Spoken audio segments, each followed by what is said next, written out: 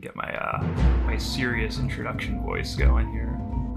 On September 22nd, 2004, Oceanic Flight 815 crashed on a seemingly uninhabited island in the South Pacific. There were 48 survivors. This is Get Lost, a podcast about those survivors and their experiences on the island. I'm your host, Jonathan Kennedy, joined by my co-hosts, Aaron Mick, and newly stranded Lost fan, Sarah Blackmore. Welcome to Get Lost, episode 4, the only Lost podcast taking place on the day that Donald Trump was diagnosed as COVID-19 positive. I'm Jonathan, as always, with my dear friends, Sarah and Aaron. Say hi. Hello. Hey. How are you guys doing? Oh, swell. Caffeinated. Very caffeinated because I provided the coffee. Apologies to your insides.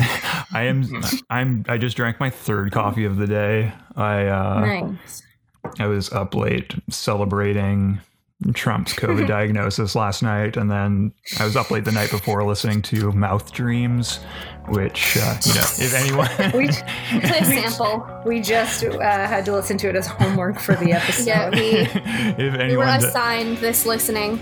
If anyone might be listening and hasn't seen me post Mouth Dreams everywhere else, it's taking the mashup to weird new places.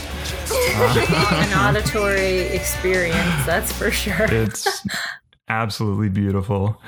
So we're covering, what episodes are we covering here? 9 through 12. 10, 11, 12.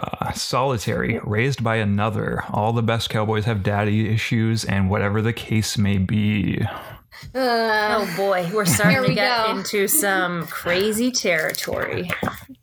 Yes. And we have philosophy books in front of us, so buckle up, kids. Before we start, actually, we missed two very important Lost-related dates since our last episode. One, we recorded our last episode on the day of what's her name? The plane crash. No. The day the actor who plays Rousseau, it was her birthday the day we recorded last. Oh, that's right. Oh, nice. Yes. Yeah, I don't have her name in front of me. I forget. But the date of the crash has also passed since, and the date of the series premiere. So happy belated crash day. Happy belated crash day to you too. Actress Mira Furlan. Happy belated, Mira. Cool. All right. And so what a timely time to bring up Rousseau, because as we know, we start to meet her in one of these episodes. Yeah. In episode 9, Solitary. She's actually such a good character. I love her. Mm-hmm. She's great. And the actress herself, I mean, she really is frightening. Correct. Scary, spooky and scary. So Sarah, what were your initial thoughts? Okay. So initial thoughts. So full disclosure, I'm hooked. And that means that I've watched ahead significantly by accident. Of course. But I've promised that I'm going to start taking better notes as I watch so that I can tell you how I felt on the way. And I reviewed all of these episodes today. And so the first impression of Solitary is that, like we just said, Rousseau was just such a striking character to be introduced to, because firstly, it's the first time that we find somebody else on the island. Like, until this point, we have not seen anybody else, and we think that it's just the crash survivors from the middle section of the plane. We don't know for sure. Yeah, we don't know. Like, there are probably hints because of the signal and all that, but like we aren't guaranteed that. So we find her, and it's the first time that like sort of a mystery is solved, because she's like, that was my voice on the signal. Like the one, the French one, 16 years triangulation. Anyway, we all know. And so it's kind of like, okay, this is when it's starting to get a little juicy. And because she's so captivating, very, very good at playing such an intense, scary person who I think she really embodied being on the island for 16 years alone well. Yeah. So that was pretty cool. And then nice to get some background on Sayid. And I know that we're going to go into this in more detail, but again, it's just very cool to see a show in 2004 portray the Middle East in this way and Arab characters in this way. And I know as that having from reading, humanity. Yeah, as having actual being humans. And just like the nuance there is really, really cool to see, especially given the time. And I know just from reading the notes briefly that this was something they were really intent on making sure that it did come across this way and that they did do this correctly, or as correctly as they could have. So yeah, it starts getting to be, it starts getting to be like, where's my brain? I'm just trying to think about the words. It's less cheesy than it was in the beginning. It's starting to pull me in. You know, I'm getting to the point now where I've sort of like forgotten that I'm doing this for a podcast, and I just let it play for like 5 episodes at a time, which is unavoidable, to be honest. Yeah, and it's to the show's credit. It's becoming a great show. And then I'll just kind of maybe summarize them all at once, like first thoughts. Yeah. Right? Yeah. Okay, cool. So then we talk about them in a block. Yeah. So then we have Raised by Another. We get Claire's backstory. So this is the first introduction of something, maybe not first, but I know the writers thought it was a big risk to introduce this psychic, and that he was able to sort of like predict what might happen on the island, or he knew something was bad for Claire was coming up. We don't really know what he saw yet. So that's cool. So we've got both like some answers coming up, like, you know, we like Rousseau and the signal, that question's getting answered, but then more mysteries are being unfurled. So I think at this point, to me, it was like in the beginning, and I think I might have said this in the first episode of the podcast, I was looking at the show like, okay, well, they're only on an island, you know, and I think I said this, like, how much plot can there be? LOL. LOL. And I knew that was an LOL statement, but now, like, they're just opening a ton of doors, and it's like this huge pyramid, right? Or like it's just like branching outward like that. So it's cool because it starts getting more complex, and you start having to like keep track of things. Especially we get to like end of episode 10, beginning of episode 11, and Ethan is another character that comes in, and then it's like, okay, well, Rousseau thought she was here alone. Ethan, Erin's laughing at her notes because she has Ethan Scary written, which is true. He's another goddamn creepy character. What part of Ontario do you think Ethan is from? Yeah, I know. Niagara Falls. Okay. Niagara Falls is in an episode of Lost, so I'm just determined that. Well, his last name is Rom, so I thought maybe he was from the Royal Ontario Museum. Just grew up in the Royal Ontario. I thought he grew up in the Rom. Which would explain why he's such a freak. Honestly, I kind of okay. So we get Friday nights at the ROM were his only entertainment. That was what he thought nightlife was. I really hope all of our listeners are Canadian or even Torontonians who can understand. Google Friday nights at the ROM. That's what we did before COVID. So then we get Ethan, and then it's like, again, it's this other door of like, okay, well, Rousseau comes across in the beginning, to me at least, she came across as like trustworthy in a sense of like, she's just so cautious. She's been locked up for 16 years. She just wants her son back. But like, I still see her as, or I saw her when I watched this as like, you know, she's a good guy. Like she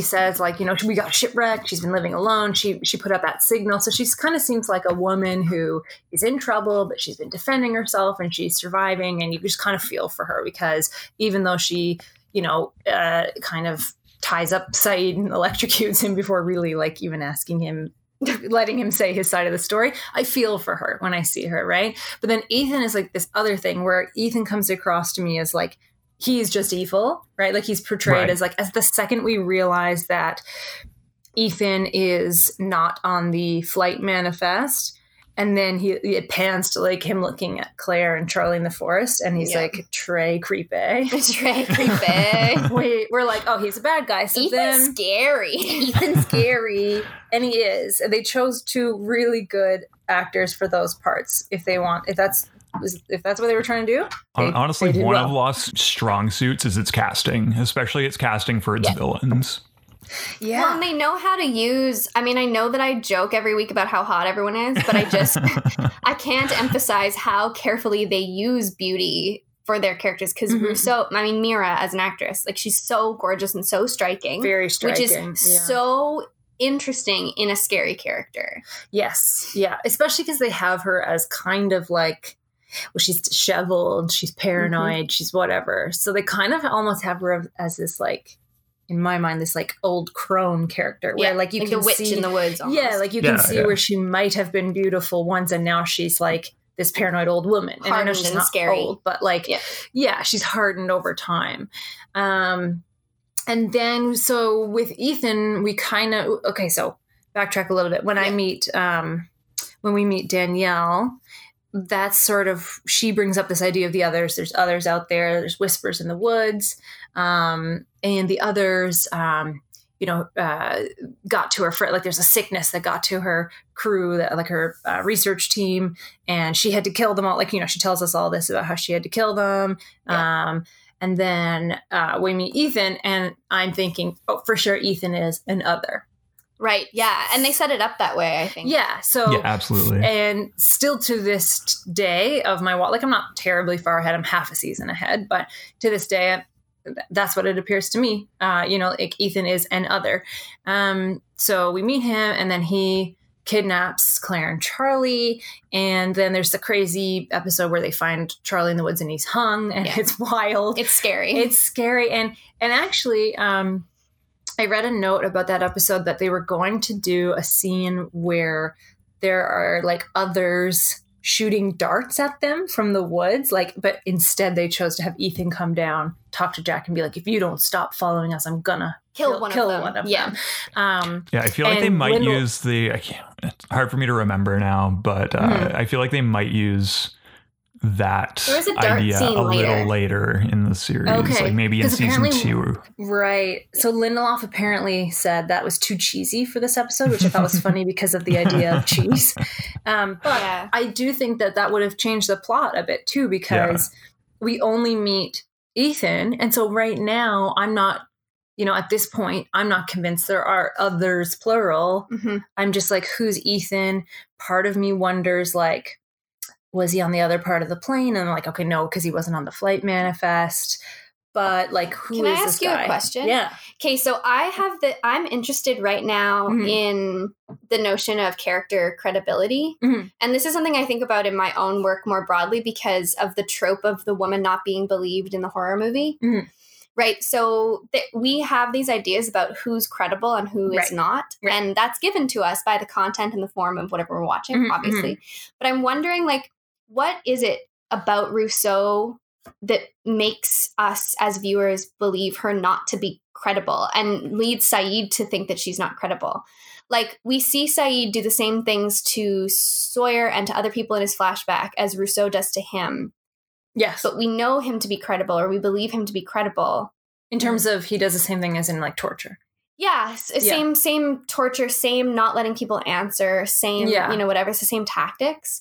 And so I wonder, like, what is Lost doing? How does it work? And is there like a gender operation here that makes us believe Rousseau not to be a credible character? So when I first met her, I thought she, like the very first episode, which is episode 9, right? Mm-hmm. Yeah. Where we see her in her little bunker. I thought she was credible, but like obviously very paranoid and went through a lot of shit. Yeah. But then as time progresses, I think she becomes less credible. And immediately to Sayid, she's not credible, even though he emerges from her cave or whatever, escapes this like fake shootout with her where he tries to fire the gun. The gun doesn't fire off because she took the pin out of it. And she's like, that's what happened to my husband. Like, he tried to shoot me too. And then he runs away through the woods and hears the voices that she talked about, but immediately is like, I must have been dehydrated, right? Right. He doesn't even believe his own ears. Yeah. So I think, like, to a certain extent, maybe her character this is just an idea, but is like representative of the like how horrible the truth must be. Like people don't want to believe her because if you believe her, that means that it's going to be really bad because she's like, everyone died from this illness, blah, blah, blah. And if they believe that, then they would all just have to be worried or whatever. So it's like easier to not believe her. But I am not much further ahead with her. Like I've only seen her a couple of times and she does maybe get less credible. I don't know. It's an interesting thing about portraying her because I don't know if it's gender related. Like I'm sure it is gender related, but so far I've seen her so few times. And we don't get her backstory hard really to know until way right. Okay. Yeah. So she's a steady character in a way, but I feel like one of the things they're kind of trying to do with Rousseau, and this is kind of one of the things I was going to touch on, right? Like actually get to talking about Rousseau as a philosopher. Hopefully it's a good segue. It kind of seems like, this is our second Enlightenment philosopher that we've gotten, and we still, eventually we'll get, a character named after David Hume as well. Yes. And the first being John Locke, of course. Yeah. Is what you're referencing. For all of our first time listeners. Yeah. And it kind of sets up like a thematic of like the, Enlightenment, reason versus faith kind of thing that they. Yeah, I feel like that's kind of a thing they're trying to draw out, right? Through those character names and the so the she's another relationships faith of those characters. In a sense, like they give the philosopher names to the characters who are more invested in faith, which is kind of an interesting choice. Yeah, I would say, but until we get to Hume counts too. Anyways, and one of the things that I just had in my notes, like I don't have a whole lot to really get into on Rousseau, just because I didn't have a whole lot of time. But there's in Louis Althusser's book Lessons on Rousseau, he talks about Rousseau's retreat from reason in his like later work, which. He viewed as, let me find my note here. What do I say? In Lessons on Rousseau, Althusser talks about Rousseau's retreat from the reason of other Enlightenment philosophers because he viewed reason as social and is therefore incapable of grasping the state of nature. According to Althusser, Rousseau's mistake is that by invalidating reason itself, not just an error in reasoning, he renders himself powerless. Rousseau leaves this circle by way of the inside. Althusser explains by going back into himself and listening to the voice of his heart. So I kind of see that dynamic playing out in, Renee lands on the island, they shipwreck on the island. She's a scientist and, she's kind of in the 16 years that she has been stranded there by herself. She's kind of, lost her capacity for reason in a lot of ways. Because she's been tested by the island sort of in a way. Yeah. Like she's not able to explain the state of nature of the island, so to speak. I have an interesting quote from this summary that is sort of so this is Erin's deep into the books over here. I'm deep into the books.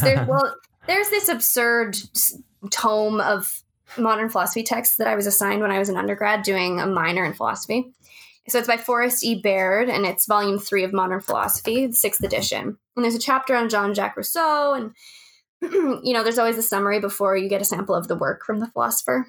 And this is Baird's interesting little summary of some of Rousseau's thoughts. So Rousseau later in his 20s, Rousseau realized in a flash that far from saving humankind, the arts and sciences were bringing ruin. The more sophisticated and learned society became, the less happy, less virtuous, and more corrupt the people became. In fact, the rationalism of his age was destroying the spontaneous feelings that liberate the individual. Moreover, the arts and sciences neither rise from nor lead to morality. As Rousseau put it, astronomy was born of superstition, eloquence of ambition, hatred, falsehood, and flattery, geometry of avarice, physics of an idle curiosity, and moral philosophy, like all the rest, of human pride. Thus, the arts and sciences owe their birth to our vices. That's a very clear... Not a bad description, but in terms of the lens of a human dictating all of it. I mean, and then if you want to draw that line to Lost, Danielle believes that, how much do we know about her in this episode? I don't want to give too much away, but we know that she's a scientist and that she came with the team, and we know she murdered her whole team. We know and one of those people was her husband, and her son got stolen. We know that so far. Well, that's interesting. Yeah, we know that. That is interesting. Did you hear that, Jonathan? I did hear that. I don't want something wrong. No. I don't want to. We're not changing anything. That's perfect. It's something intentional point from the show that you'll get eventually. And I forgot about that. Okay, so the reason I say anything I just said, I just want to recap in case I misunderstood so far. No, don't touch it. You're fine. That was a perfect summary. But she says something about because I know about the husband because he tried to shoot her. She brings him up, and then she also starts off with where is Alex, and she says Alex is my son. Okay. Does she say? Does she explicitly say? We're not gonna. I don't want to question this. So maybe I've misgendered Alex. Okay. No. I think that we should just leave this alone. Okay. Because it's sort of a beautiful little moment. But I think she what's interesting, and the reason I brought up this quote. Well, I know Alex is her child, because then you're right. Okay. No, you haven't said anything wrong. Okay. This is exactly what the show has told you. I'm gonna go look at the script of the show to see. No, you're good. This is exactly what the show has told you. So okay, good. I also know that things that I think now might change. Of course. Okay. But they talk. This is important though, because they start.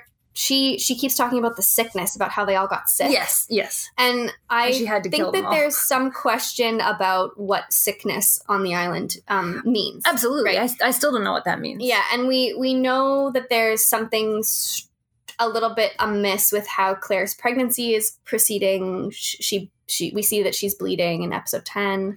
Yes. We know that there's something operating with how people survive on the island. We know it heals. We know it has healing qualities because of John.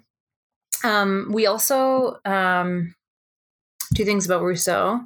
One, apparently they were going to make the team that's, what do they say they're studying? Biology or something. They sailed from Tahiti. There's something to do with the island's specific qualities.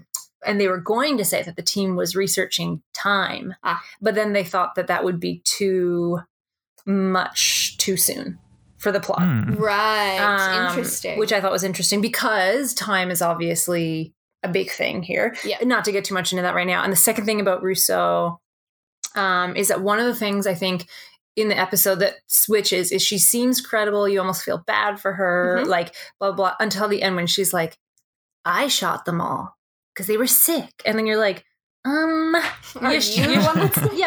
Are you sure you didn't just have a moment where you should have had a breather and sat down and dealt with your trauma instead of shooting everybody? You know what I mean? So that's the thing that I think that starts to make her not credible, because you're like, well, she's a murderer too. And, in a sense, we don't know what happened yet. But anyway. The reason I asked, it was a very leading question, so I'm going to wrap myself out. Okay. Because the reason I ask is because I just think it's interesting how I have an agenda here that's outside of the show, so I'm really sorry that I'm bringing my shit into our podcast. I've literally pulled up episode 9 script to see if I... Okay. Anyway, go ahead. So my agenda here is basically I just think it's so interesting what's happening to viewers and to other characters, because okay, here's what we know. Right. We know Ethan's not on the fucking manifest. Yes. We know that he kidnaps Charlie and Claire and hangs Charlie. Yes. We know that he's violent, and we know that he's definitively not part of the group. Yes. We know that Rousseau has been on the island for 16 years. Yes. And we know that there were people with her and that she murdered them all. But she's also telling us that they were sick.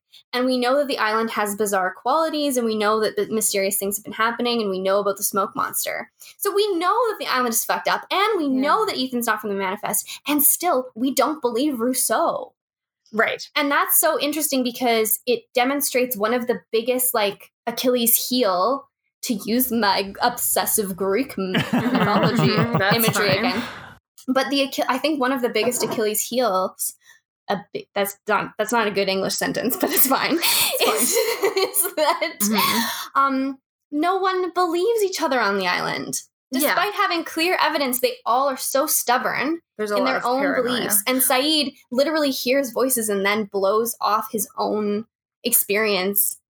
Yes. Because he's just so determined not to have any faith in the island's mysterious qualities. I mean, it's just so interesting how the island is so clearly mysterious, but the characters themselves refuse to believe it, and then the audience echoes that disbelief so effectively. I mean, it's For interesting filmmaking. I'm reading the script. It's funny that you bring that up because like there's just a throwaway line, but Saeed himself has like I can't remember if it's in one of the episodes that we watched or in like one of the next episodes, but he gives Shannon a pair of sandals that he finds, and she's like, "Oh, these are my size. I swear my feet have expanded, half a size or something since we got here." And Saeed's just like, another mysterious force on the island revealed. Right? Like what? It's like they know that something's amiss and still are just so stubborn about it, and then the audience echoes that stubbornness. I mean, it's incredible.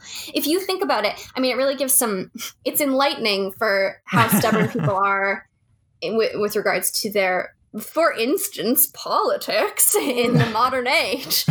Who is Alex? Alex was my child. Okay, so I assumed it was a son. I see what I've done. We shouldn't have pressed it, Jonathan. We shouldn't have pressed it. But I'm just re-looking at the script. That's also because Saeed keeps saying, who was he? Who was Alex? Yeah.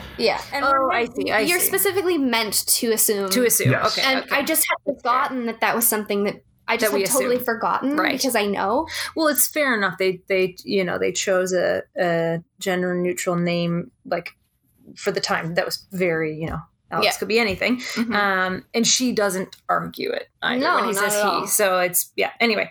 Sorry. She also brings up the Black Rock in this episode. I forgot that. She starts saying we were headed back from the Black Rock, and that's when everyone got sick or something. So do you know what the Black Rock is yet? We do not yet. I do. We do not. I do. Okay. We do not. The proverbial we does not. And I think when we at get this to time, that, actually, that's the first thing that ever made me realize my whole thing about Lost being a magical realism based show is actually the Black Rock is a direct reference to a scene in 100 Years of Solitude. Yeah, that's right. Yes. Yeah. I didn't I remember that, reading 100 Years sense. of Solitude and thinking, holy shit, that's like the Black Rock. Yeah, exactly. Yeah. But no spoilers. I'm not there yet. I mean, I am in real life, but not in this episode. Well, if you're there, I don't see any reason why we can't slightly project. Sarah, I appreciate your commitment to keeping kayfabe about no, that's okay. I love your not ahead of where you are. I don't remember what. I'm trying. But okay, and then what do we have? Okay, so she talks about the Black Rock. I just think this illness thing is fascinating. Yes, I cannot enough press how vital this battle between like evidence-based rationality and sort of like faith-based feeling is presented. It's not even presented as a dichotomy because it isn't one. They operate simultaneously. It's a dialectic. It is a dialectic in every episode, within every character's arc.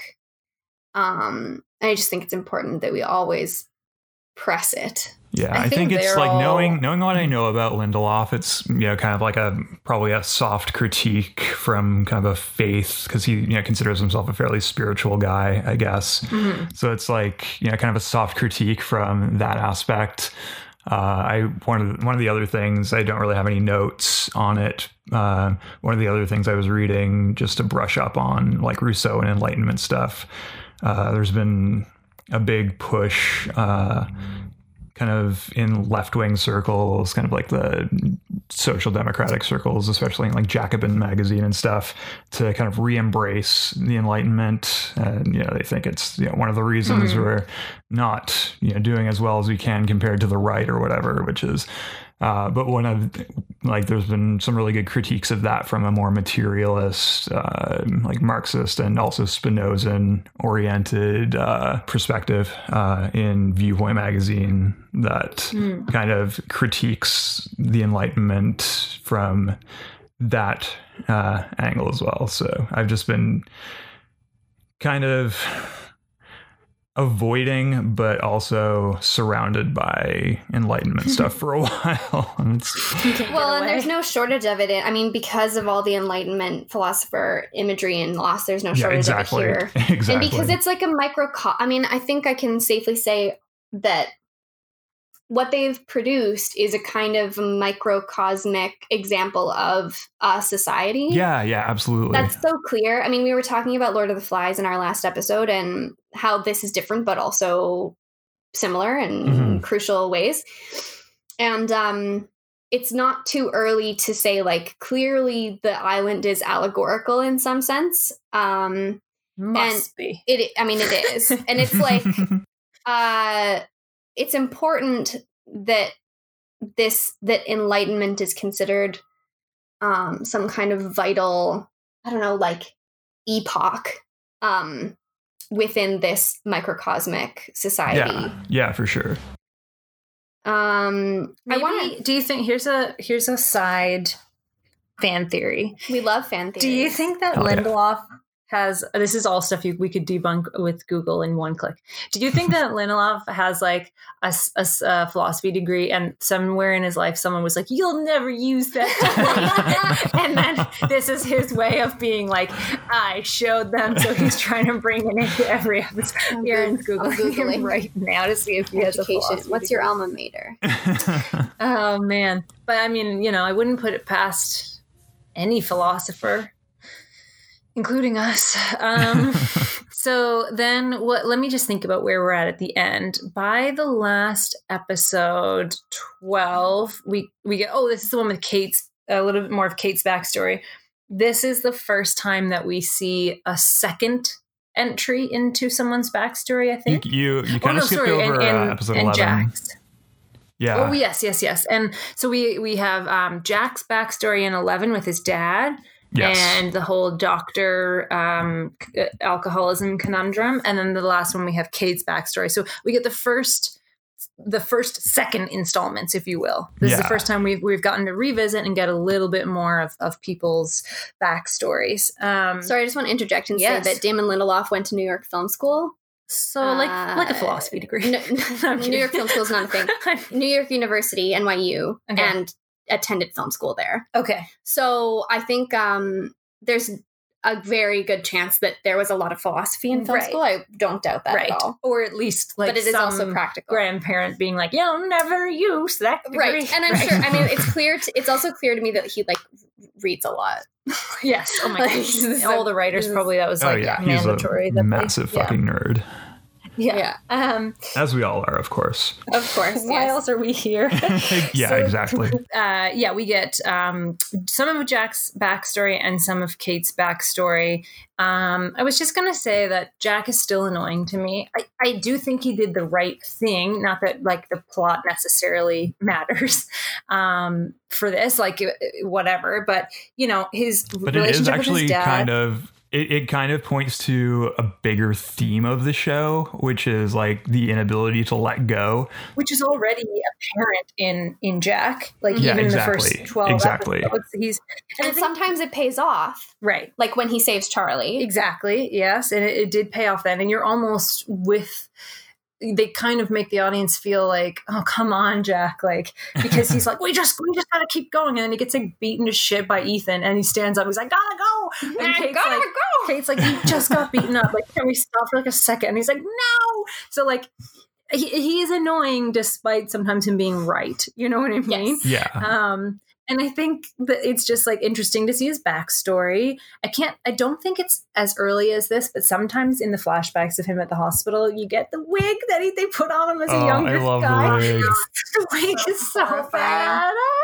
And then so horrifying. And then episode 12, we get Kate. This is the scene that I said was the continuity error for me, the swimming, and then flashback to Joanna drowning, and no one offers to swim out together. And why does Sawyer insist on wearing jeans when he's swimming? What the fuck? Like, there's no way that a confident character like that would swim in jeans. He would just swim naked. I mean, my God, I know that he was already swimming naked in another episode.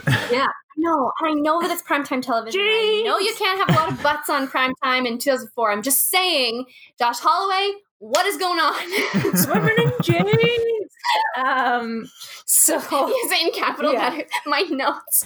And also, I despise the fact that of all the titles they could have chosen for this episode, they chose a fucking pun. Yeah. Whatever the case may be. They do that a lot. There's a lot of puns. Oh, man.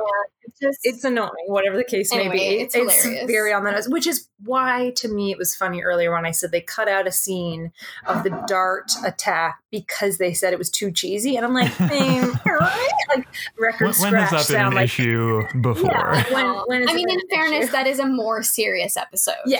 Yes, it is. But apparently some of the writers took issue with, they thought that the like pounding on Charlie's chest was too cliche. But I didn't even feel that way. When I watched it, I was really stressed. Yeah, I was like, stressful. This is a stressful scene. But think about how that episode progresses. Like you have some this 4 episode progression is a very serious chunk we've chosen, actually, because there's very little humor in it.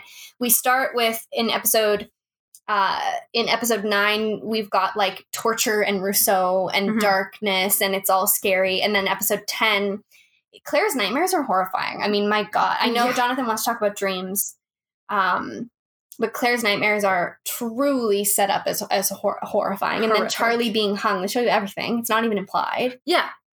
11 and 12, we do get a bit of humor, like with Hurley setting up the golf course, and, which is there are a handful of like Hurley feel good moments throughout the series. This is like probably the first real one, 9, and it's Hurley's so important. He's such an important character. I love him. Yeah. But Charlie's hanging. Yeah, apparently they had him up on a cable for like 5 full hours while they were shooting that. And he said that he went into a meditative state because he was up there for so long. And then when they got him down on the ground, and Jack was like pretending, or like, you know, the actor was pretending to like slam the shit out of Charlie's chest. Dominic Monaghan. Poor Dominic Monaghan said that he hardly flinched because he was just like staying in this dormant meditative state throughout the whole thing. Wild. I don't know. I mean, I can understand that. You get into a sort of a set's a weird place. Yes. Sets are wild. So that was I think that mostly captures my first thoughts. It's pretty scattered today because I started grad school since we Sarah started grad school back did our last episodes. My brain online, so that's even worse. Brain is mush. But Jonathan, let's go back to episode 9 and start with a deep dive there, because I know you have a lot you want to talk about Saeed's backstory. Well, I don't have too much prepared just because, you know, life is chaos and I've been working a lot. But I just wanted to give like a little bit of background about like Iraq and the history of conflicts in the country, because, you know, like we were saying earlier, it's rare that, you know, we get any kind of portrayal of, you know, that region at all, and, you know, the people of that region as human, especially and having like actual motivations, and 2004 is like post Iraq invasion. But you know, Saeed, first thing we get of Saeed's flashback is him interrogating a Shiite, or more likely a member of the Ba'ath Party, who is a Shiite sympathizer, because the Ba'ath Party was primarily Sunni, despite the Sunni being a minority in Iraq. And, you know, he's asking about a bombing at the Ba'ath Party headquarters. So it's probably taking place during the Shia uprising in like the spring of 1999. There was, you know, a lot of Shiite and Kurdish uprisings, attacks on, you know, police stations, party headquarters, that kind of stuff. And so that kind of tells us, you know, Saeed's uncomfortable allegiances. You know, he's obviously a member of the Republican Guard, which is, you know, the Ba'ath Party's military. But to really kind of understand the conflicts there, I think it's important to have kind of a background of how Iraq developed over, you know, the past, you know, since World War II, basically. There was, I don't have the dates written down for the first bit, but there was Does it really matter? Not even. I have a master's in history, and I can tell you the dates pretty much don't matter. But there was the British installed a monarchy in Iraq in I think the 50s. And they basically controlled all of Iraq's oil production. Iraq didn't get any of the revenues from that. And, the Ba'ath Party came to power, sort of as a revolutionary force that was kind of pan-Arab nationalist.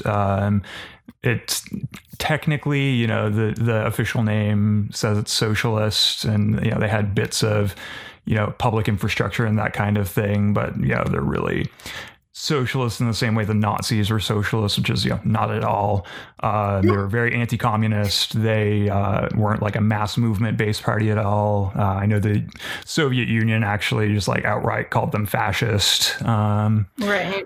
But after the revolution, the general Abdul Karim Qassem kind of pissed off the U.S. and the Brits by nationalizing the oil.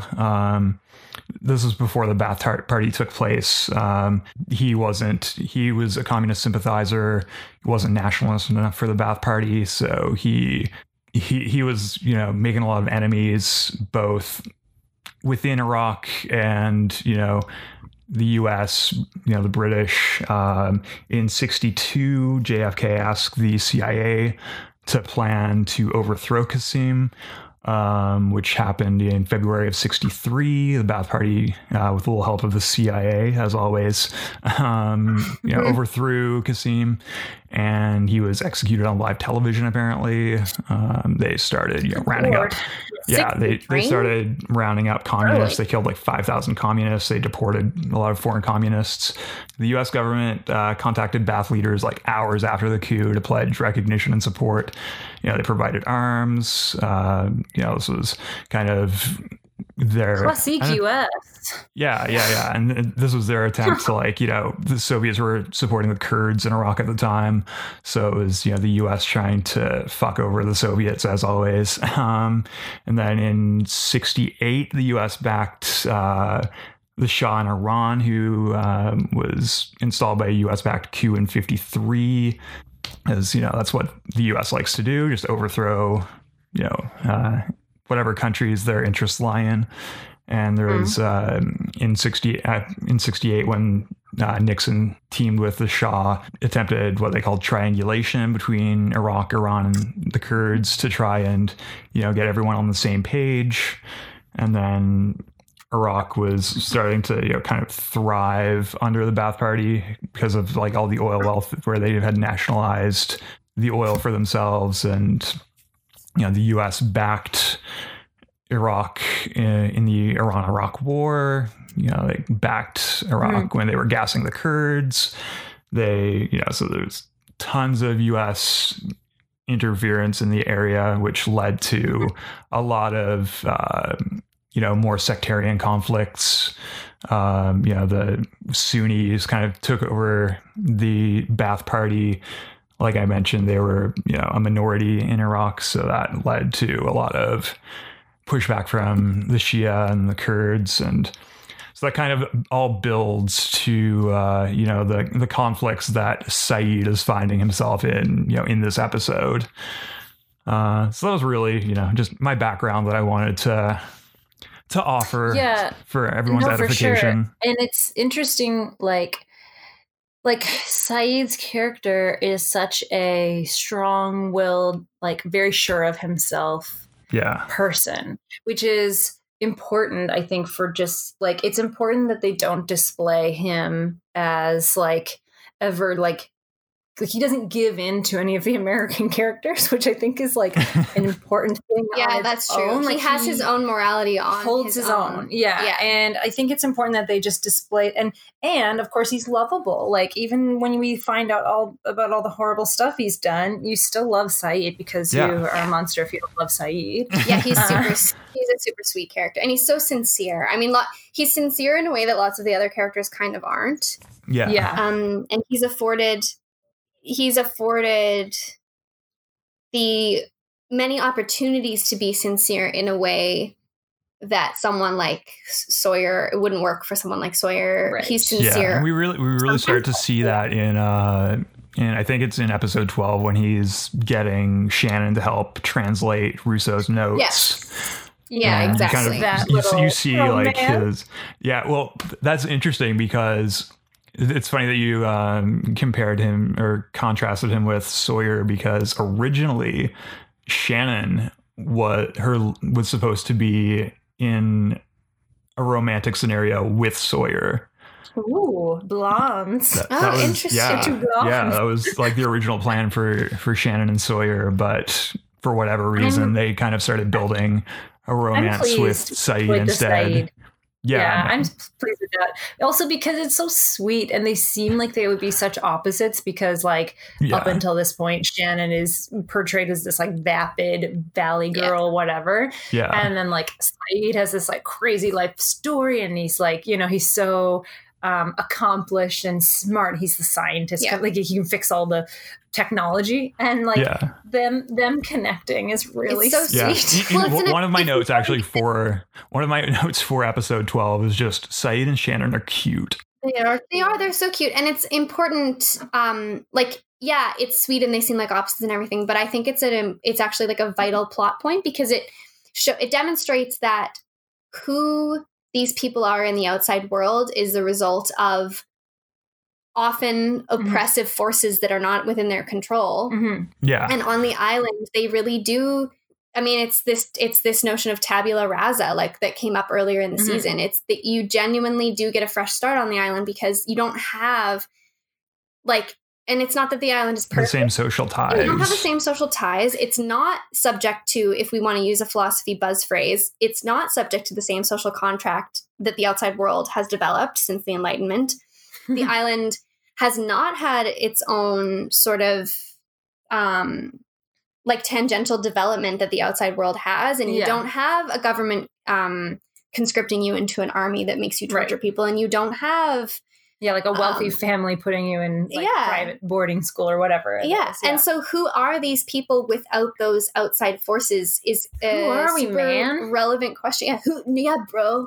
Who are we? Speaking of wealthy families putting people in boarding school. Oh, did you watch the Paris Hilton documentary? I haven't watched it, but I listened to an episode of True and On that talks about it. And Brace, one of the hosts of True and On, was also sent to a similar boarding school that's like related to the one that Paris Hilton went to, and it sounds absolutely I watched fucked. it last night. It's a great documentary, and actually, literally before you brought that up, I was just thinking in my head, too bad Paris Hilton didn't land on the island and get to start over. Well, I mean, Shannon basically is, more or less based on Paris Hilton. It's 2004, so it is the year that One Night in Paris sex tape came out, which is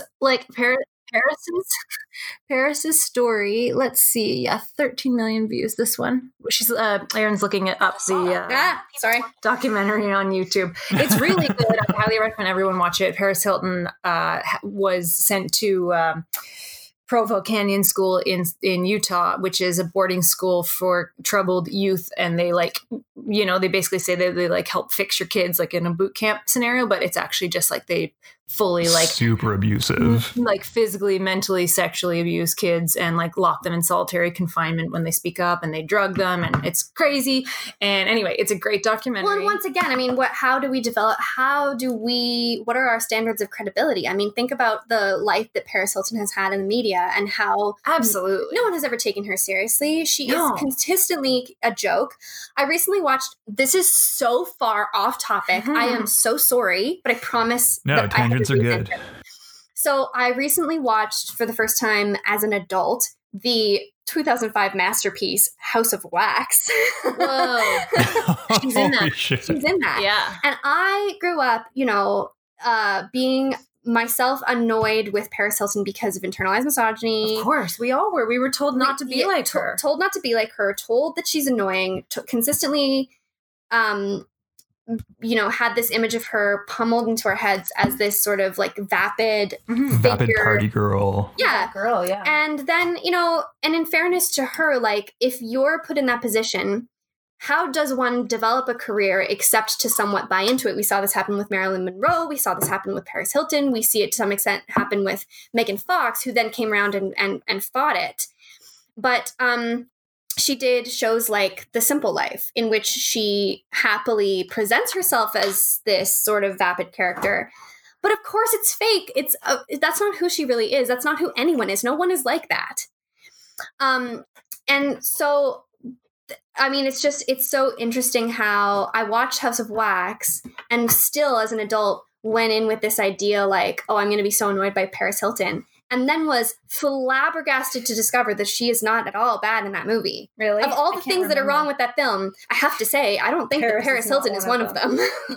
and her she was also in an episode. What was I watching recently? It was an episode of Veronica Mars that I was watching recently. Yeah, and she's in Repo, the Genetic Opera, which is like the pinnacle of sort of early to mid 2000s like camp. But I love that movie, and she's great in it. She fits in. You guys should both watch the doc because it's really good. And she talks about how it's all like a fake persona, of course, that she built. And she talks about how it's a lot of it is a result of going to these abusive schools and coming out of it and wanting to like become successful. And to her, that was like become rich, become famous. And this was like how she did it. And she wanted to break away from her past life, blah, blah, blah. But I do highly recommend watching it. And it's this idea, it kind of ties in a weird way because it's the idea of like, the tabula rasa, starting over, not, you know, like who are you really at the core of yourself? Like, who are you if you don't have anything around you that no physical things you grew up with, no like pressures of being a certain way or a certain character. And it's interesting, like which characters fall into maybe who they were before and which ones try to break free of that. Yeah. I think they all try to break free in a certain sense, but there are some that like Jack finds it hard to not be maybe who he was before. Like he's, you know, like so far he's still just like the stubborn doctor. And again, his trouble letting go. Trouble letting go. And I mean, I just think this is such an interesting, and it's a prescient question for our real world outside of Lost also.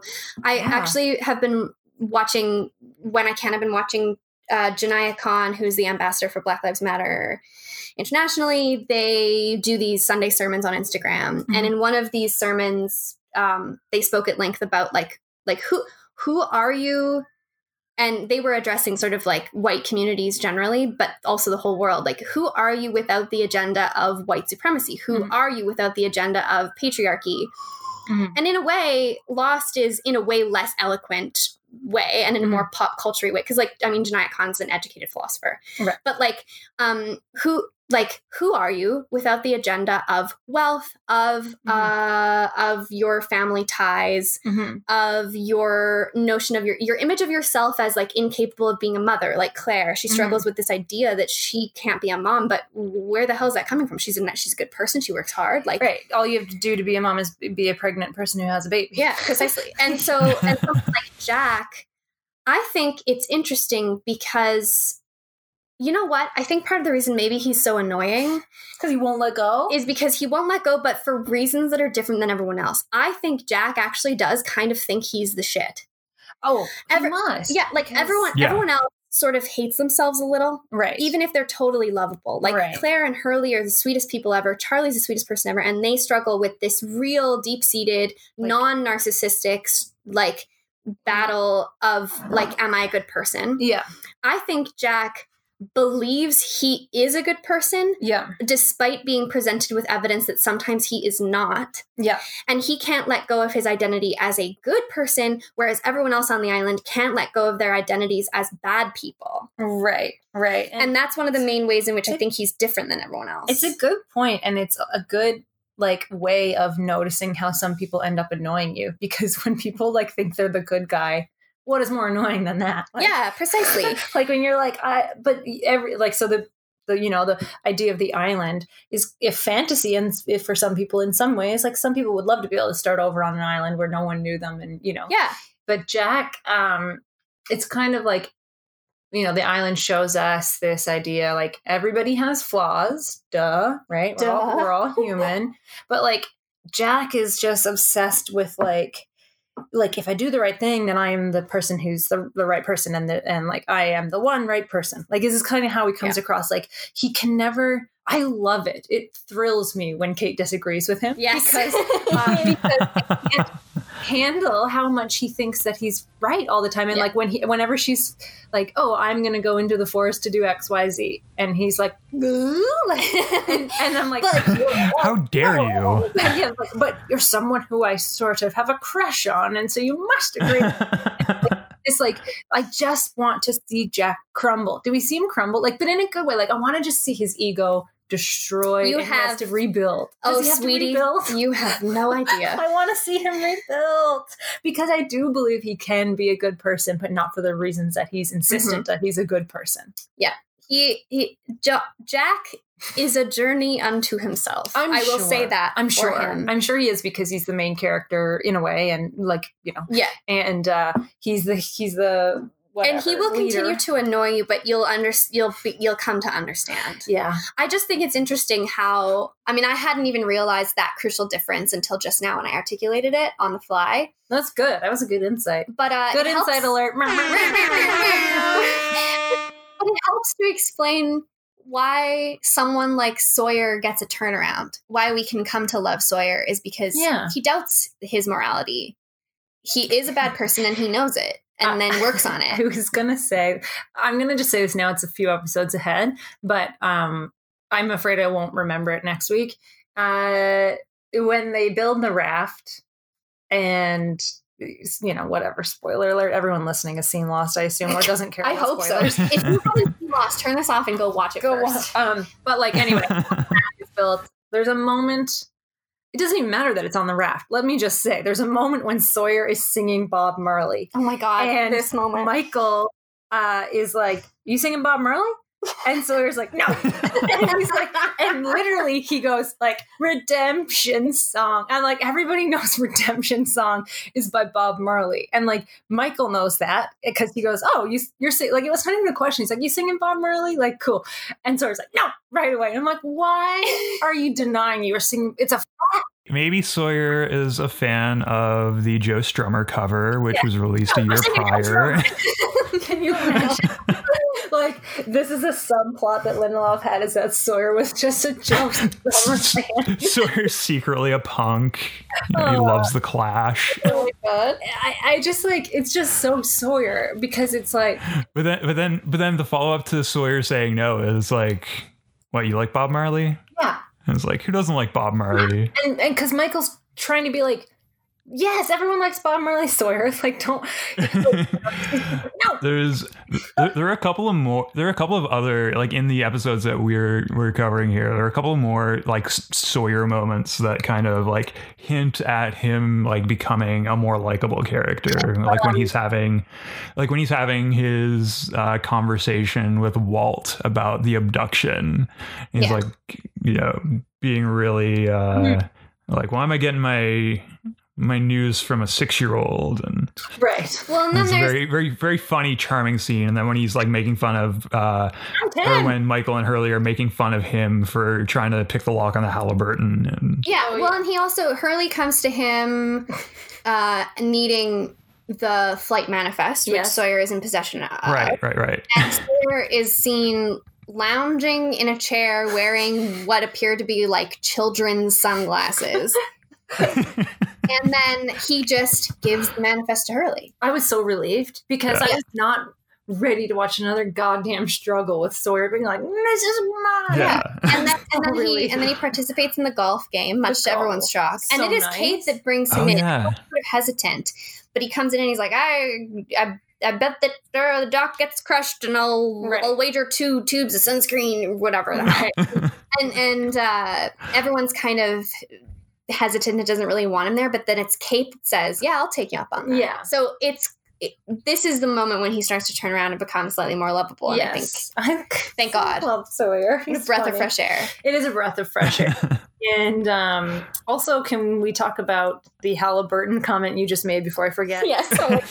Like, am I just out of the loop of briefcases? Like, why did everybody know what a Halliburton I was saying this to Leah, like I was watching that episode like just before we started recording, and I was like, I had my headphones on, I was just like giggling at that line when like Hurley in particular is like, "Good luck, dude," and Leah was like, "What's so funny?" I was like, they're just acting like everyone knows that Halliburtons are like hard to pick the lock of or something. It's like, what's he doing? Oh, he's trying to pick a Halliburton. Oh, and it's like I don't get that joke. Like, oh, it's funny. It's a funny choice to keep that joke. Yeah. Another really, just apropos of nothing, another really funny scene from that episode is when Sawyer is like up in the tree and throws it off to try and bust it open, and Kate just like sneaks out of nowhere and takes it and runs away. That is like absolute slapstick. It's like something out of like a Tom and Jerry cartoon. Yeah. And then and also her like sometimes it just frustrates me when these people won't just tell each other they're so bad at communicating. It's this television thing where like sometimes you have to cut out lines for the sake of like, it's not how normal people communicate, but just to get the show moving, you have to cut out like hello on the telephone, like, and how now everyone thinks that Americans don't answer the phone by saying hello or goodbye because TV has cut it out. But this thing where it's like, why don't you just tell Sawyer the case belonged to the marshal? There's guns in there. Like, because they need to like they need to manufacture that drama and conflict. But it's like, it's not like if they open it's kind of like a lazy way of doing that though. It's not like if they open it, he's gonna want the toy plane that ends up being inside. He's probably gonna just throw it off to the side because he wants the guns. Like, she could have just like so sneakily been like, "It's guns, help me open it," and then just like take the toy plane and be like, "Oh, cool," like whatever. I know it's for the drama, but it's just funny because like, no one communicates. And then there's this point during one of these episodes or an upcoming episode when Hurley tells, it's not yet because we haven't seen his backstory, but he tells Charlie that he doesn't, how much money he's worth, and Charlie doesn't believe him. And I'm like, why can't you just, and then like, Charlie he's like, "Yeah, right, man," and he walks away, and then Hurley just watches him walk away. I'm like, Hurley, why don't you say I won the lottery? Like, it's like, to me, the communication sometimes I'm like, just talk to each other. I know. Well, I also just think it's really funny how Charlie reacts because it's a very like younger brother. Yeah, he was like, "Yes, and I'm worth $11 trillion myself." Yeah, exactly. But I'm getting off base. I forget, Jonathan, before the episode, you said there was something about episode 10 you wanted to talk about. Want to talk about the dreams. Yes, we all want to talk about the dreams. Locke at the card table. Yeah, Aaron, you seem like you have a lot more to say on that than I do, so I can just interject. I'm just obsessed with dream imagery. I just think it's so interesting how Claire's nightmares are. I mean, I sort of said like early on in the show, I was like, Sarah, you're going to be spooked. Sorry, girl. Because there are, as much as it is primetime television and it's watered down, there's a lot of horror imagery and horror tropes that get used in certain episodes, and it's sort of smattered about. Like, it's not very in your face all the time, and it kind of comes out of nowhere. But I think that's what probably drew me to it initially when I was young and did not know yet that I was. Oh yeah, same, absolutely. And so episode 10 is a very, very, very in your face moment where the filmmakers are carefully using horror tropes to lay something out. And there's this weird thing with genre. We talked about this in like the first episode when we were talking about magic realism versus surrealism, yada, yada, yada.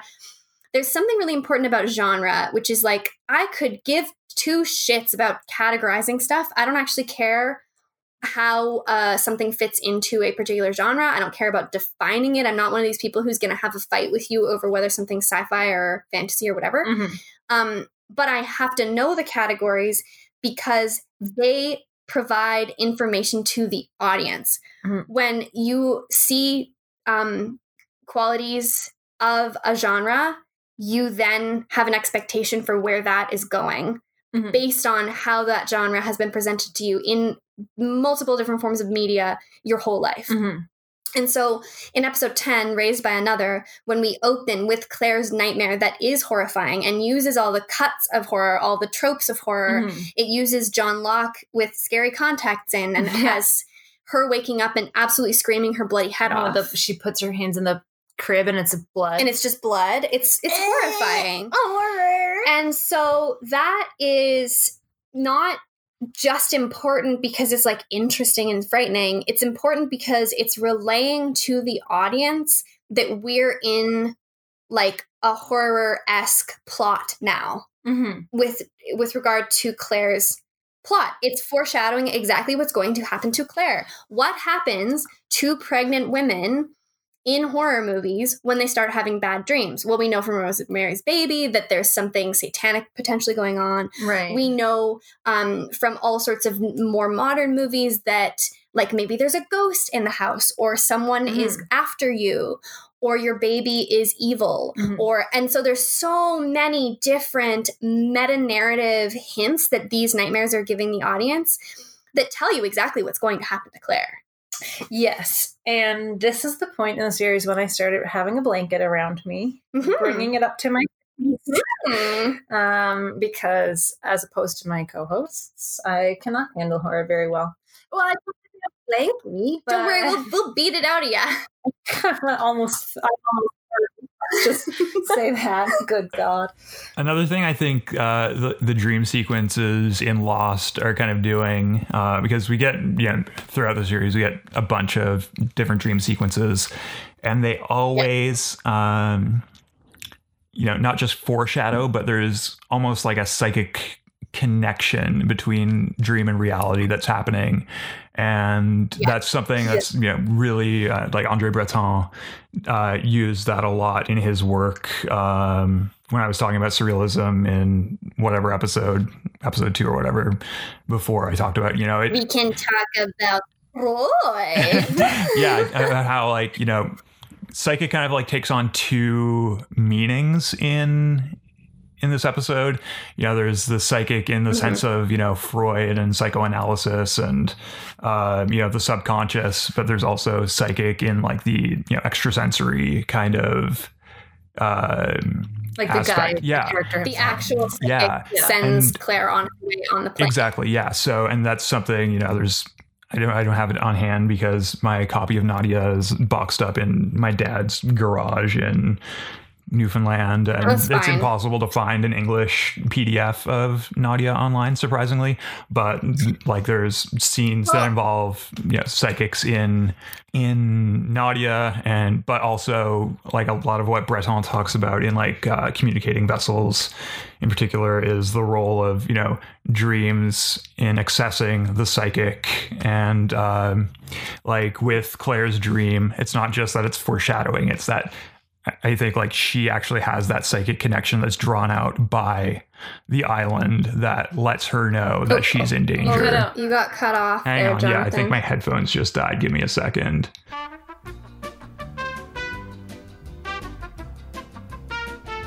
Oh, Jonathan, we left off. You were talking about Freud. Okay, and now we want to talk about psychic in two senses is where you left off. You were talking about psychic in the external sense and psychic in the internal sense. Right. And I was just, saying I was kind of at the end of my point, I think, maybe. I think I was talking about how there's, in Breton's book, Nadia, there's, there's a scene in which Nadia, I think, visits a psychic. Again, I don't have the book on hand. And, in Communicating Vessels, he talks a lot about the role of dreams and the psychic in the more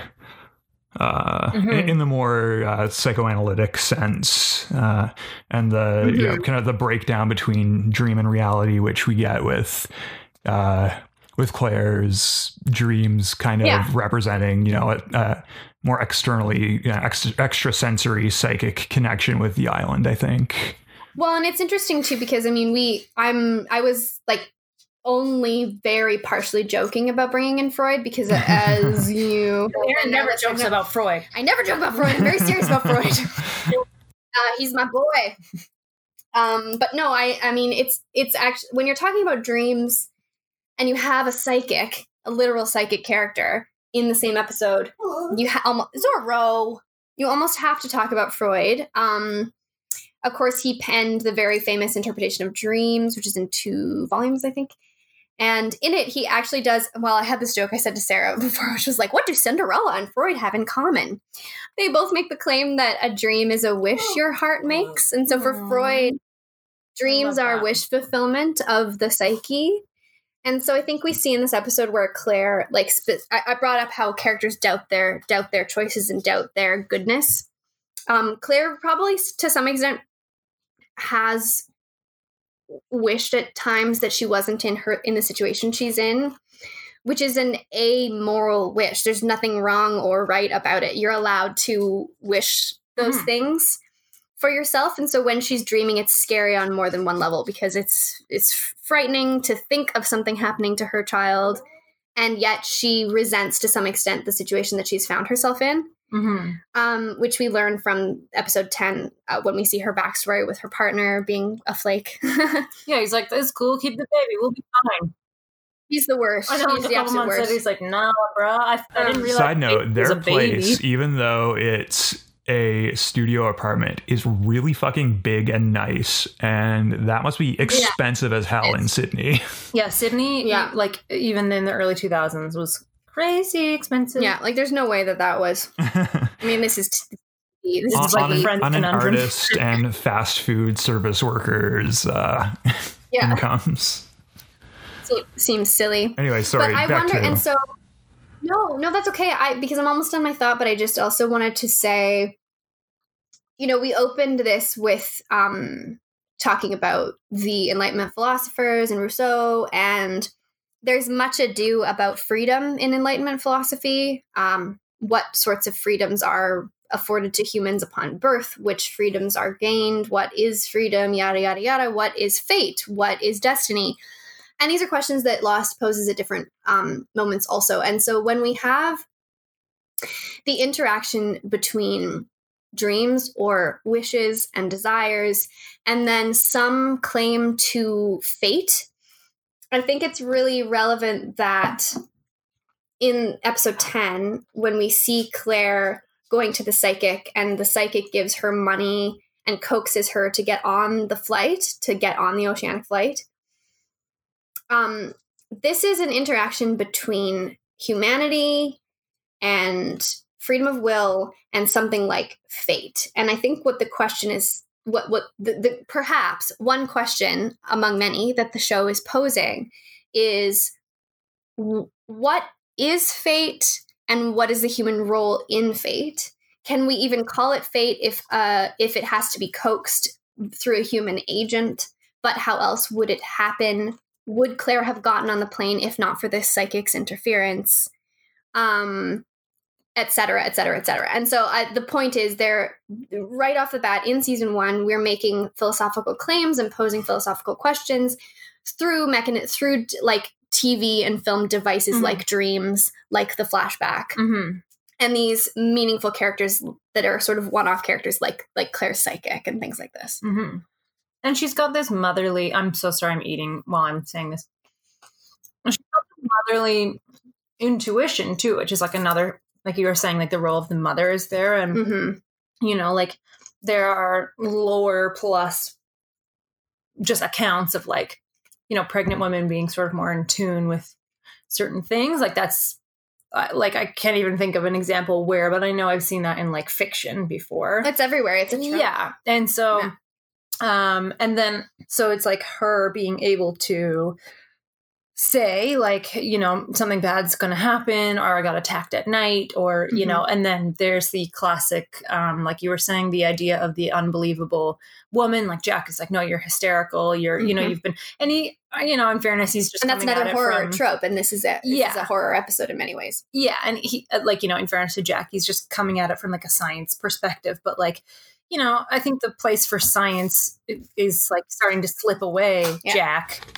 Wake up, sheeple. That word triggers me. I know, I'm sorry. So there's this like the idea of the intuition of a mother, sort of, and Claire's able to, and different mothers. And like because her and Danielle at this point are very different. There is the moral Virgin Mary mother who's often seen in blue. This is Claire. She's good. The psychic calls her good.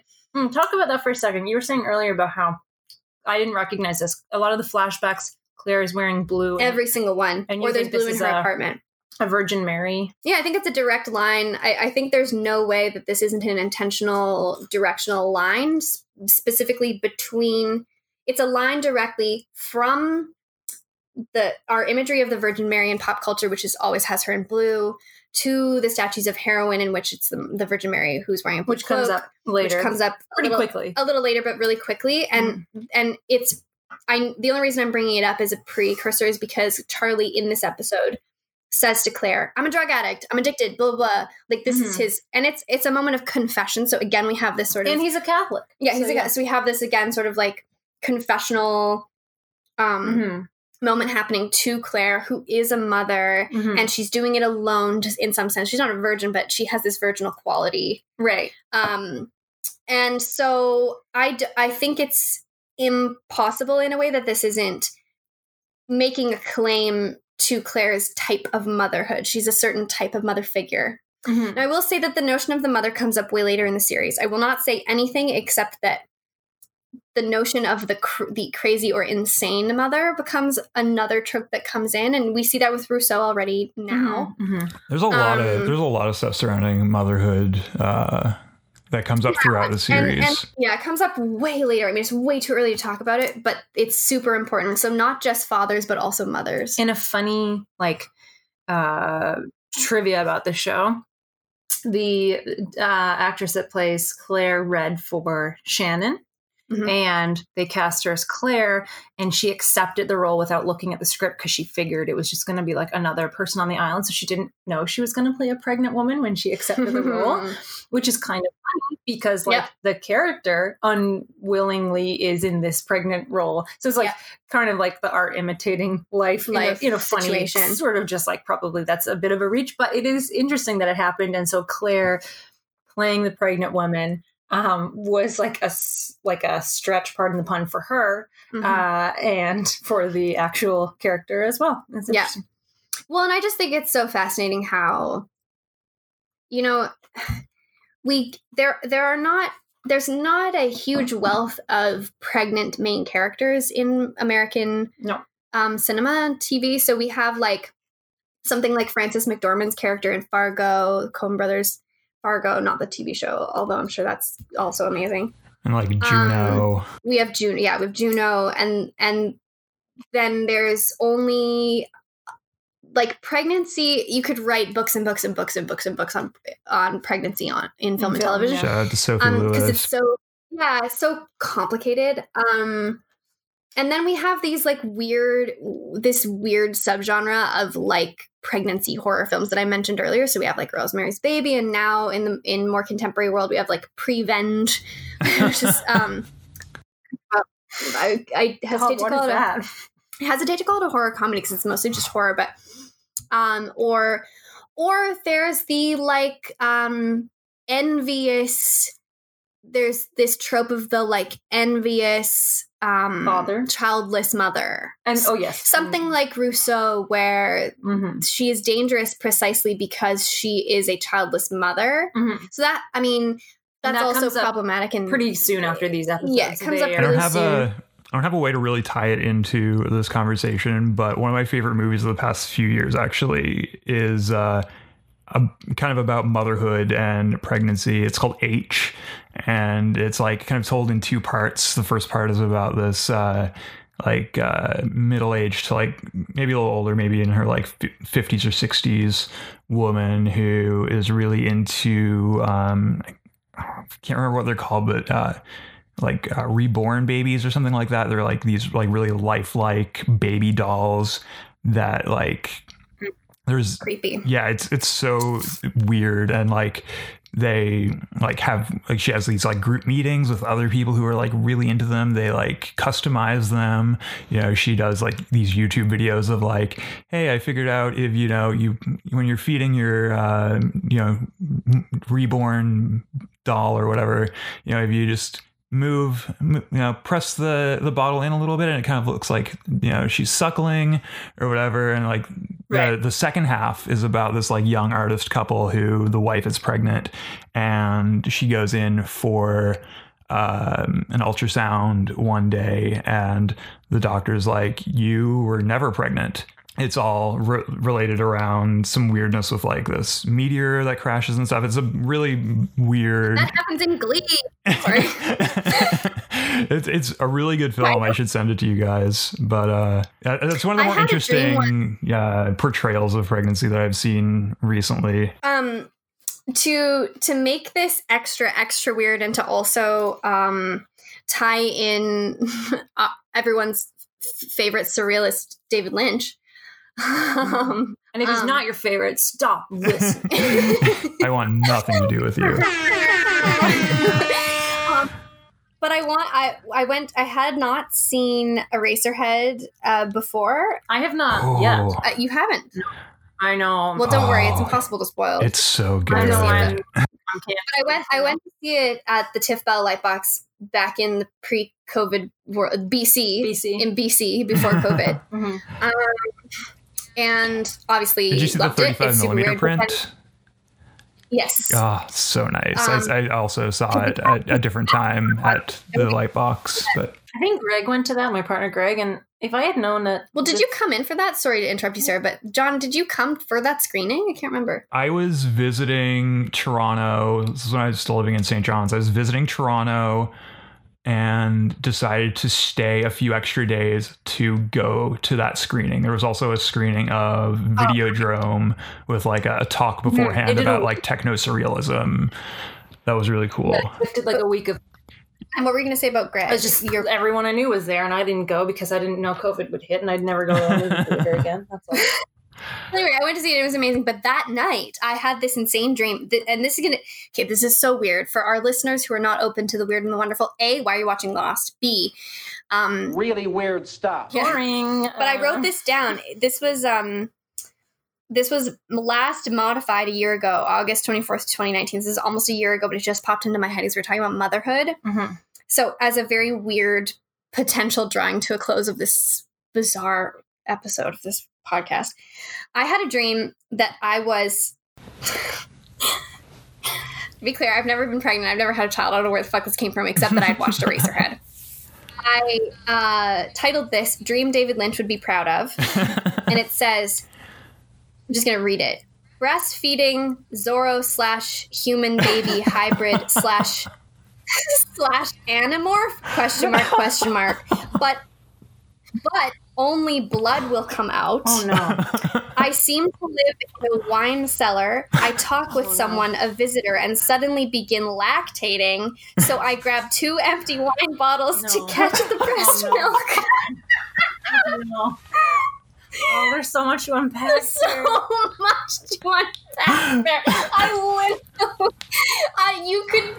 Zorro's whining at me now too, which does not help my case. But this is a horrible. And when I say Zorro, I mean my dog, not Antonio Banderas. Just to be very clear, character Zorro. But anyway. For some reason, that just popped into my head, and I'm so sorry to derail our beautiful podcast. No, I am so glad you shared that with us. That's incredible. That's one of the best dreams I've ever heard. Man, it's pretty bad, I have to say. What can Where anyone say after that? The hat. We should mention that the hat. That's what I was about to do, because that's kind of the last thing to really talk about, and it's also a really important thing. Locke and Boone go off in the other direction to find Charlie, but instead they find the hatch.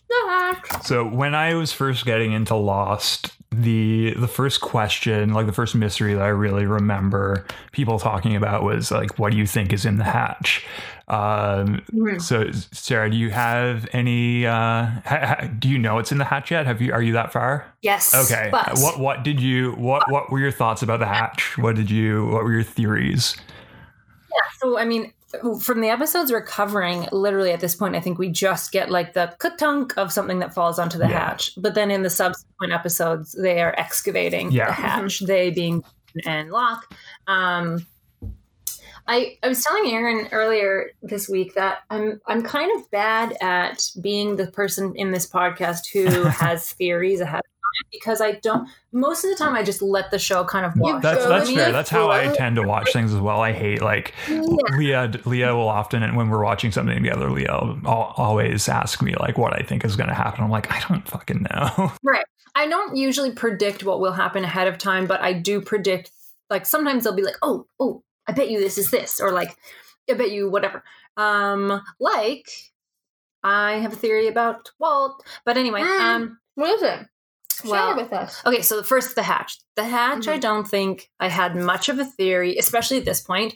In the next couple episodes where they're excavating it, I honestly think I just thought that with all these references to the others, it must be some sort of just like storage container or hiding something that the others must already know about because they've been on the island for so long. I figured the others were aware of it, which is why I was perplexed.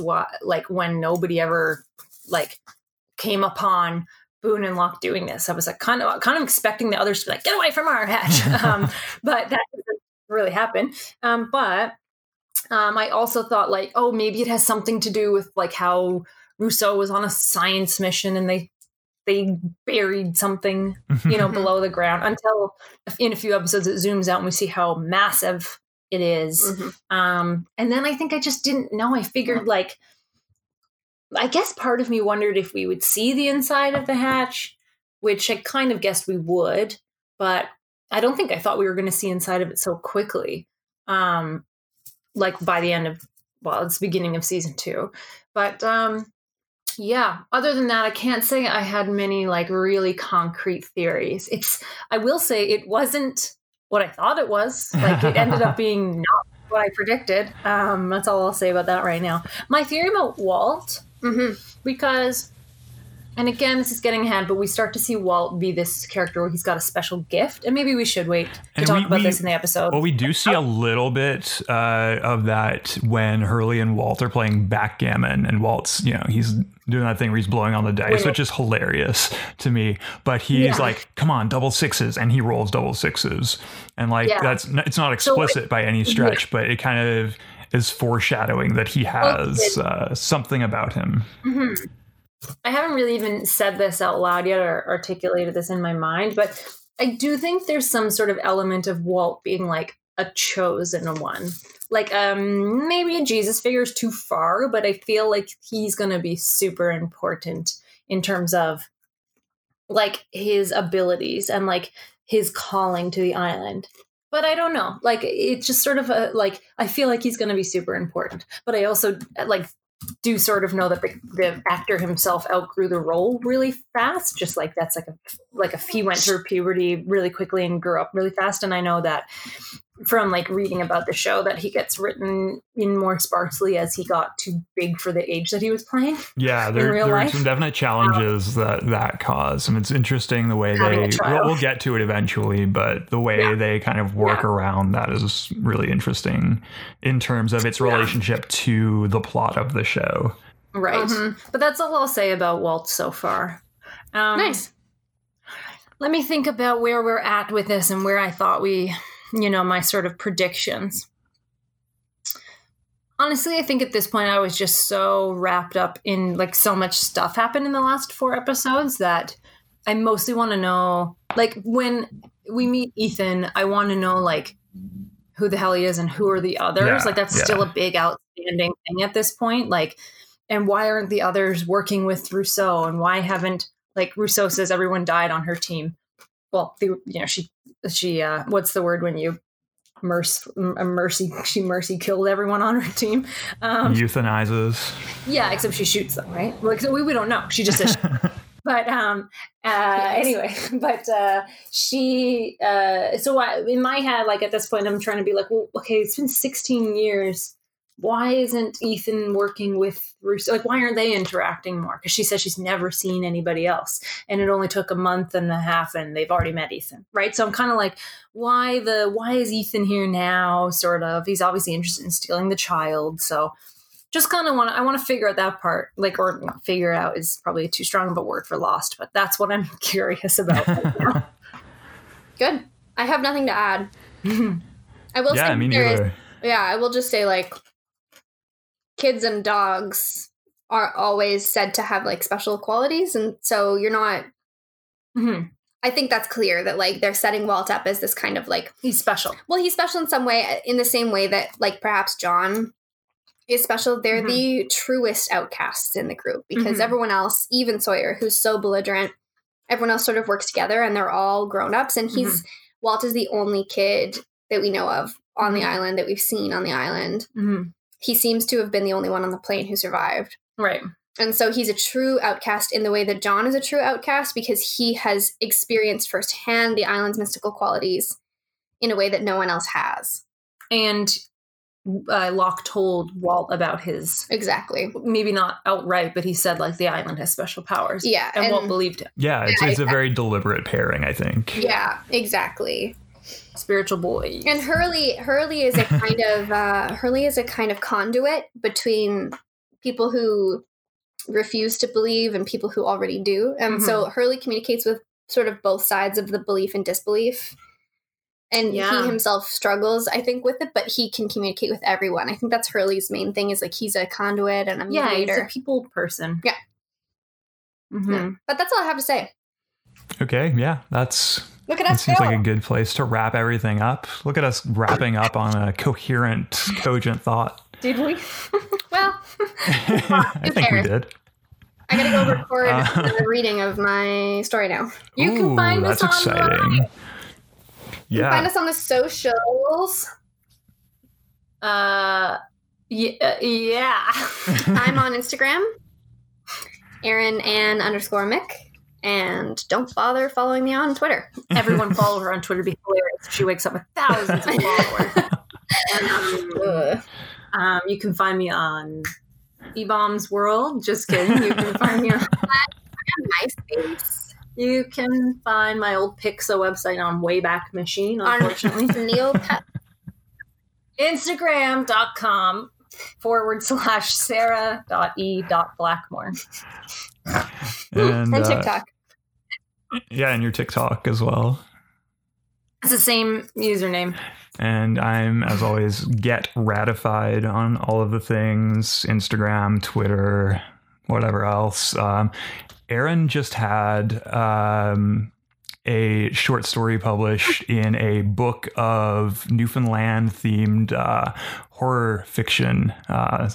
Everyone should go to the evil corporate website and order a copy of that, because her story is really fucking good. I haven't read it. I just got a copy in my hands down here at her house, so I'm going to read it soon. But very exciting, very proud when one of us does anything artistic. I do want to plug the editor who strung it all together and wrote the spine for these stories, Mike Hickey, who is a dear friend of mine.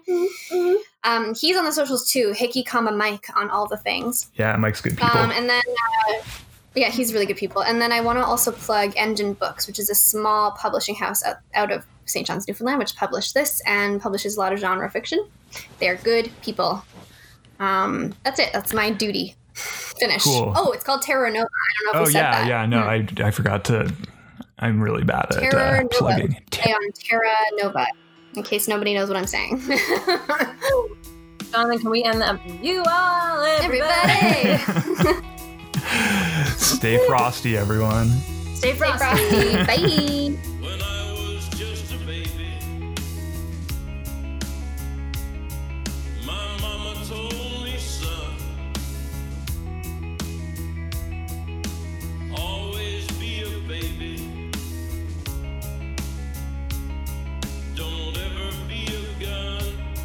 But I shot a man in Reno just to watch him die.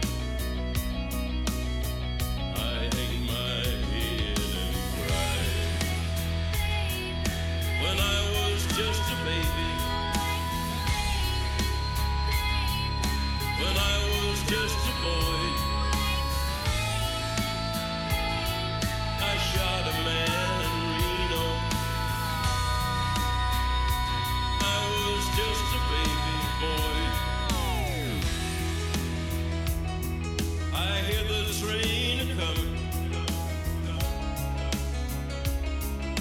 hear that railroad train.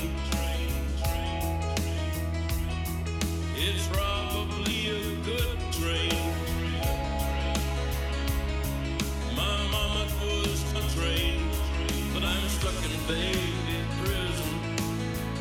I know I can't be free. I hang my head and breathe. When I was just a baby, when I was just a train, I shot a train, but that train was just a car. I'm probably drinking coffee, just a baby drinking coffee, always drinking coffee and smoking big cigars.